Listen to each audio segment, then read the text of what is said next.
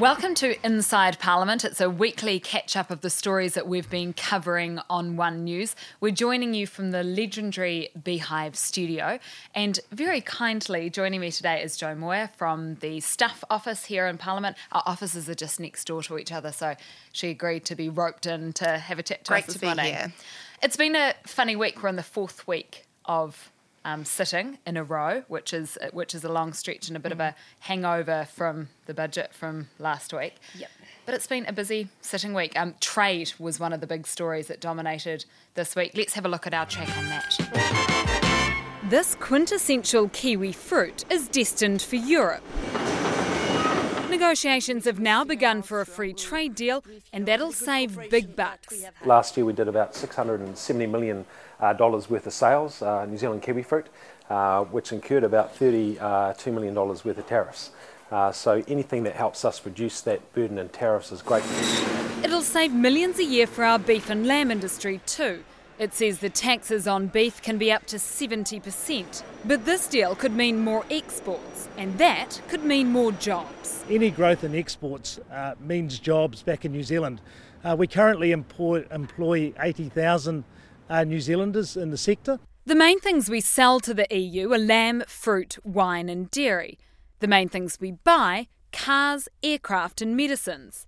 But there are concerns producers of New Zealand cheese like feta, brie and parmesan may struggle because of pressure from European dairy imports. The Minister disagrees. New Zealand's on a route from volume to value, that we've got increasingly sophisticated cheese products that we will sell into the New Zealand market and into the European market in the future. I think it's an overall upside for the dairy industry. So now officials get down to the nitty-gritty. Negotiators from the EU will be flying to New Zealand next month to get things going. The EU is also trying to strike a deal with Australia. These two countries are important friends and allies. They are part of this circle of friends who believe in good trade and in multilateralism, and it's also economically beneficial for us. The government says the Prime Minister's recent trip to Europe was the tipping point to secure negotiations that have been years in the making. There's been a lot of work by a lot of people, the last government particularly, and officials over a long period of time. But it'll take time. I would hope that we can knock it off inside 2 years. So the clock is ticking to seal the deal. So trade is one of those stories that we knew this was coming, but a lot of celebration and jubilation and high-fiving with David Parker and Jacinda Ardern this week. Absolutely. I mean, this is an easy one for Labor to claim as a win, really, isn't it? Because the situation with the CPTPP is, well done. Yeah, is that that was never really theirs, was it? Although they got some wins in terms of getting things across the line towards the end there and adding a comprehensive and a progressive to it. This one is one where they can say, this is ours, we did the work. You saw the Prime Minister go to France, have that all-important meeting to make sure that the French were on board as a bit of a perceived roadblock in terms of the agriculture stuff. So, yeah, I guess the high-fiving is pretty expected, really. I guess, although you must be sitting there as Nationals saying, oh, that's so frustrating. We did quite a lot of the prelim work for this. And then the Prime Minister comes and has this very successful trip to Europe.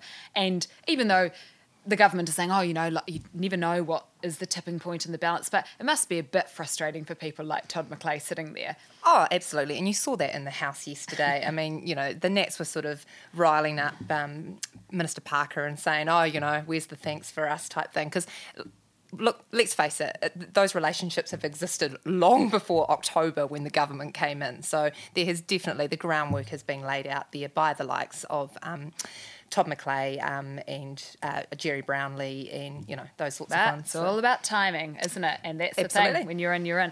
And David Parker, in fairness, did say, look, they were possibly looking at a delay, and when Jacinda Ardern came in and had those very successful meetings, you're never sure which bit they think, oh, actually, let's just do it, let's just get things going. So, maybe it was the tipping point. Who knows? Absolutely. That was a very successful UK-EU trip that she did, when was it, sort of a couple of months ago now? Yeah. I don't know, lose track of time in this place. And, you saw those sort of big power meetings with Angela Merkel and Macron and those sorts of people. And, you can't say that she didn't do a good job on that trip. So, yeah, I mean, mean, sure, there's people that are going to say that the last government did it, and they're just claiming it at the 11th hour or whatever. But she's done a bit of decent groundwork there herself, I think, probably. Yeah, well, going from something that the government wants to highlight, that trip to Europe and this trade deal, to something they would rather not be talking about, Mycoplasma bovis, that's been pretty dominant for the last couple of weeks. We're expecting a decision on that on Monday, but let's have a look at our story on that first. Heavily pregnant, with just days to live. It's been terrible for us. I can't do it. This is the personal toll of knowing the fate is sealed for these cows. I'm sorry, I can't do it. And their unborn calves. It's been 5 months of hell. 5 months since being told their cows had high antibody levels. Now these first-time mothers are all just 6 weeks away from giving birth. Well, once the mothers are killed, they get hung up and their bellies are opened up and the calves will fall out into the tray, and some of those calves may try and take a breath. I think it's a disgrace. I don't think even men at the freezing works should be subjected to that. I think that's dreadful. They say killing these cows on the same day a decision might be made to manage the disease is barbaric. Why would we send something away in the morning and then hear at night that we're going to manage it? You just wouldn't do that. No one should be expected to do that. Despite their refusal to sign the CAL notice, they've been told the MPI is well within its legal right to come here on Monday morning and take 90 of these pregnant heifers to the freezing works, leaving them to plead for a reprieve. These heifers will not leave here Monday morning to go to the freezing works, I promise you. But MPI says infected properties will continue to be depopulated until a decision's made. I just wish that New Zealand didn't think that they were better than the rest of the world and that they could eradicate it. Eradication, that's bad news for everyone on this property. Here you see the wee chugger, heifer running around, she's a hard thing. Someone has to kill that calf. I'm not shooting it. Nothing about this is easy for this family, Asking for one day more to as they anxiously wait and hope for a stay of execution. So Mycoplasma, let me start that again, Mycoplasma bovis. It's a word that we've been saying a lot. You'd think I'd get better at saying it, but it's something that we've been learning a lot of, especially over the last couple of months. It's turned into a really big deal and a big story, particularly for our farming community with really wide-ranging ramifications. How do you think the government has handled it so far? I think we finally, in the last couple of days, have got to a point where we're actually addressing the issue. Like, for me personally, I've got really, really sick and tired of the political sort of game that has been going on with this. You've seen Nathan Guy and Damien O'Connor and Simon Bridges and Jacinda Ardern blaming the other side for this, what is effectively the biggest disease to face the country ever. I mean, it's huge. The ramifications are huge. But for the last few weeks at least, if not months really, it's just been who was at fault. And I just find that really, really frustrating actually. And it just feels as if in the last few days that we've finally got on to how are we going to do something about this. And I thought the fact that MPI and the Agriculture Minister Damien O'Connor had that briefing here at Parliament yesterday, where it was sort of 45 minutes for reporters to actually just get their head around where things are at, why this is an issue, what the ramifications will be, I think was a really smart move on their part, because I think even just in the last 24 hours, the information and the reporting of it has really stepped up as a result.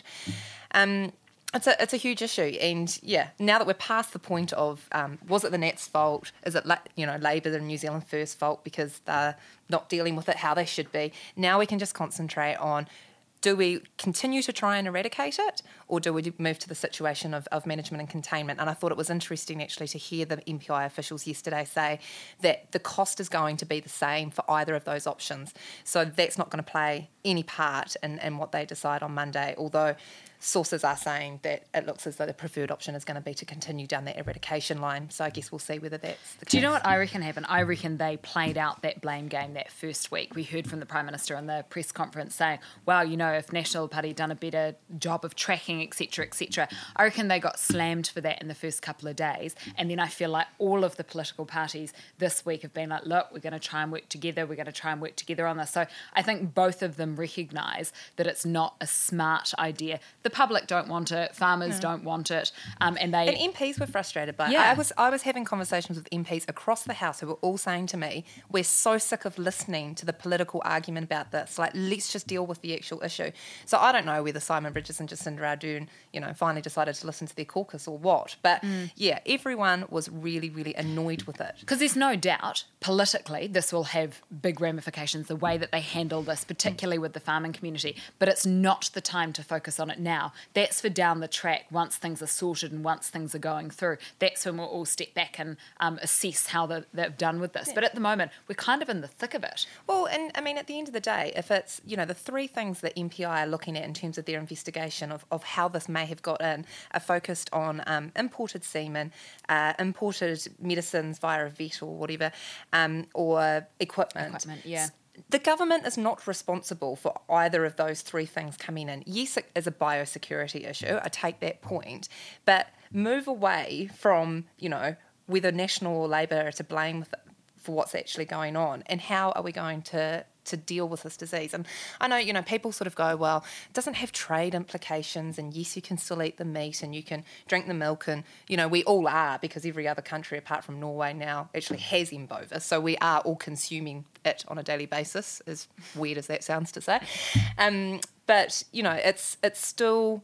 I think Damien O'Connor made the point yesterday that while it doesn't have trade implications in the sense that you can't send the meat or send the milk, it does have implications in that it is a disease still, and it is something that we were free of and now we're not, and that says something about us. Yeah. So. I mean, the other thing that I thought was really interesting was the Gypsy Day, where the cattle is moved all around. That's still going ahead. And when we talked to the minister about that, he said, look, we did briefly consider not having it, but that the implications are so huge. Sitting on the outside and looking at that, you think, why on earth would you go and move all of that stock around at a time when you're trying to control this disease? But I guess if the alternative is far, far worse. Yeah. Well, I'm going to put my Taranaki dairy farmer daughter hat on here. Disclaimer. Yeah, that's good, because that kind of balances out my Auckland upbringing, so that's great. Yeah, I mean, I take the argument, and I raised the question yesterday with them as to how did they not think there's going to be a spike in infected farms and cattle on the back of the Gypsy period, because you've got so much stock moving around, and yet they're confident that they're going to have the sterilised trucks, and they're going to have the improved, the heightened tracking system and all of that stuff. So that's good. I guess I would say I can see where they're coming from in not wanting to stop all of that movement, because Damien O'Connor is right when he starts to talk about animal welfare issues, because you have farmers. I mean, take the example, you've got farmers in Southland who it's just what they do, that they send thousands and thousands of stock to Otago and to Canterbury for about 6 to 8 weeks over this period, because that's where the grass is, that's where the feed is. Yeah. And you can't move that feed. I mean, it's just too huge. Yeah. So if you're going to put a stop to the movement, you effectively are opening yourself up to a can of worms of animal welfare issues, and you will ultimately end up culling stock anyway because you don't have the feed for them. So, I mean, it's a massive lose-lose situation at the end of the day. But I guess the minister didn't really have a choice, did he? I mean, that's at the end of the day, that's the thing. Speaking of interesting choices this week, Trevor Mallard has been quite hot in conversation this week as Speaker of the House.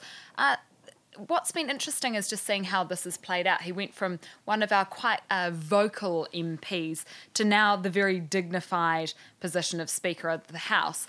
Let's have a look at some of the things that have been happening this week. Paula Bennett will leave the chamber. And with that, she was out. The deputy leader of National booted from the debating chamber for bad behaviour. He singles me out. I just kind of think that at some level it's got personal for him. But it wasn't just her. It was a bumpy ride for Trevor Mallard. I withdraw and apologise. Withdraw and apologise. I do withdraw and apologise. This has got to the point of being ridiculous. Yesterday, Paula Bennett stormed out. I'm leaving. And National says the Speaker isn't giving them a fair go. This is an important part of the Westminster democracy. Isn't this just the rough and tumble of politics, though? Yeah, I'd love it to be. I'd actually like it to be kind of robust like it used to be. National says the Labour MP is sharing stories with the media. We still have grave concerns about the way in which he has clearly briefed the media against National MPs, claiming that we had referred the Prime Minister as a stupid little girl. National is threatening to go one step further by getting Parliament to vote on whether it has confidence in the Speaker, but it would be fruitless because it would be blocked by the government. What did you make of that inside the debating chamber today? I'm not going to comment on what happened in the chamber. It's a case of poacher turned gamekeeper for Mr Mallard. Order. Well, I did not make the comment. Well, the member will leave the chamber. That is the worst decision you have ever made. Mr Speaker, order. Sit down till I'm finished. Goodness sake. The member will now leave the chamber. Perhaps scenes he'd now rather forget. So we saw Paula Bennett basically walk out in protest yesterday. What did you make of that? I mean, it is quite unusual to have someone, particularly the deputy leader of the opposition, walking out like that. Yeah. To be honest, being a little bit of a political nerd, I spend a lot of time in question time, probably more than most. And I was not surprised by what Paula Bennett did yesterday because she has been just getting closer and closer and closer to tipping point for weeks now. Paula's one of those people who thrives on the House. She's really into it. I mean, MPs are either really into the House or they're really not. And Paula is very much in the camp of she loves that sort of the banter and, all of the sort of aggression and colour that you get with it. And to be fair, the Speaker has started to stifle some of that. And for someone who thrives on that and that's their kind of like opportunity to shine, you could see how that would get annoying. So her walking out yesterday didn't surprise me that much. Whether it was justified or not, I don't know. Because it wasn't just off that issue. I think it was a whole lot of stuff that had sort of compounded for her. Because if you're outside of Parliament and going about your daily life, MPs scrapping with each other, it's not something new. But I guess the reason that this is so important is because it's his job to be the referee in Parliament and it's his job to let everyone have a fair go and let the opposition MPs ask questions of the government and hold them to account. And when you break it all down, that's the whole point. And it comes down to democracy. And it sounds very dramatic, but that's why this stuff matters so much. And I think that's why it's important, and it's important that we follow it. I mean, National says they're being treated unfairly by the Speaker. Trevor Mallard, of course, as everyone knows, is a Labour MP, but when you become Speaker, you need to be straight, you need to be neutral. Yep. But, I mean, David Carter, Lockwood Smith, for all of the speakers that we've ever had, they get accused of not being fair to everyone. Yeah. So that point was made this morning actually by Chris Hipkins, who's leader of the House, and he was asked about whether the Nats had a point in all of this, and I think I probably agree with his answer, which was, look, we spent the last 9 years feeling like we were being unfairly targeted and unfairly treated, and the Nats and government didn't bother to listen to us, and now suddenly they're on the other side of the House and complaining. And I kind of agree with that because the opposition is always going to feel like they're on the back foot a little bit.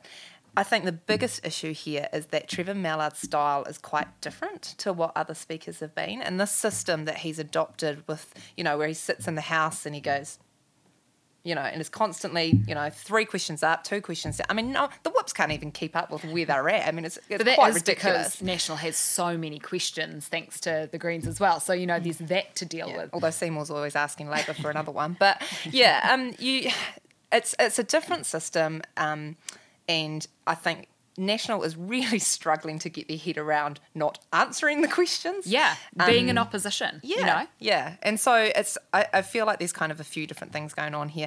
I think the Speaker could probably chill out a little bit. I mean, there has been instances in the House where, because his real big thing is a question has to be asked in silence. Fine, but when the question is quite funny, which sometimes obviously it is, you're going to have people laugh. Is that such a big deal? I would argue not. But when you start losing questions because someone has laughed at something funny in a question, I mean, seriously. He's perhaps not the most natural speaker, because he was so combative as an MP, famously so. We've gone back and had a look at some of the stunts Trevor Mallard pulled. So perhaps for the Speaker, the tables are turning. By a country mile, Trevor Mallard is Parliament's worst behaved MP. 4 expulsions and 28 withdrawals. Mr Mallard won't talk, but his leader has. I'm sure Trevor will have a New Year's resolution to get thrown out fewer times next year. Order. Well, I did not make the comment. Well, the member will leave the chamber for the rest of the day. For not making a comment. Order. For goodness sake. The member will not dispute the Speaker, and if he's not careful, he'll be named. That is the worst decision you have ever made. I don't want to bring a breach of privilege, but I'd like the member will resume his seat. Well, can I finish Please, the point the of member order? will resume his seat when I'm on my feet. I just want to tell the House that neither... Order. The member will not tell the House if he is questioning, and he'll take his seat. Questioning your ruling. The member will resume his seat right now. The member will leave the chamber. The member will leave the chamber for the rest of the day. Mr Speaker, order. Sit down till I'm finished. For goodness sake. The member will now leave the chamber. So a little bit of irony watching that there. Yeah, I actually didn't realise I knew he'd been bad, but seeing it like that, you're kind of like, wow, he really lets loose. Yeah. I mean, I think he was, like you were saying with Paula Bennett, he just gets into the cut and thrust of it and kind of gives it a go. But as soon as you answer back to the Speaker, you're out of there. You know, that's the thing. The other thing that I think is really interesting is they brought up in that clip about being named. So if you're really, it's like at school, if you're really bad at Parliament, you get named. And that means you're not allowed in the debating chamber for a day. If you get named twice, it's a week. And then if it's 3 times, it's terrible and you can't come back to do your job. So I just think those rules are interesting. For most people, don't see the minutiae of Parliament, but being named is a really big deal. Which is kind of odd now anyway, because let's face it, with social media, you're sitting there and it's quite regularly tweeted who is leaving the House and all the rest of it. I mean, yes, it's still a big deal to have it in the Hansard record, but... Yeah, I don't know. I just think it's interesting. Maybe this will remind Trevor Mallard of the cut and thrust, and maybe he might go a little bit easier of the MPs. Never know. He's got a 2-week recess. Yeah. You never know what could happen. Yeah, that's true. Well, thank you very much for being with us today. It's been really interesting to hear from you and great to have you guys with us as well. This was Inside Parliament, our weekly chat about the stories we've been covering on One News, the political stories. This podcast is available every Thursday evening on the One News Facebook page, and check us out on your favourite podcasting app. Thanks very much. Thanks for having me.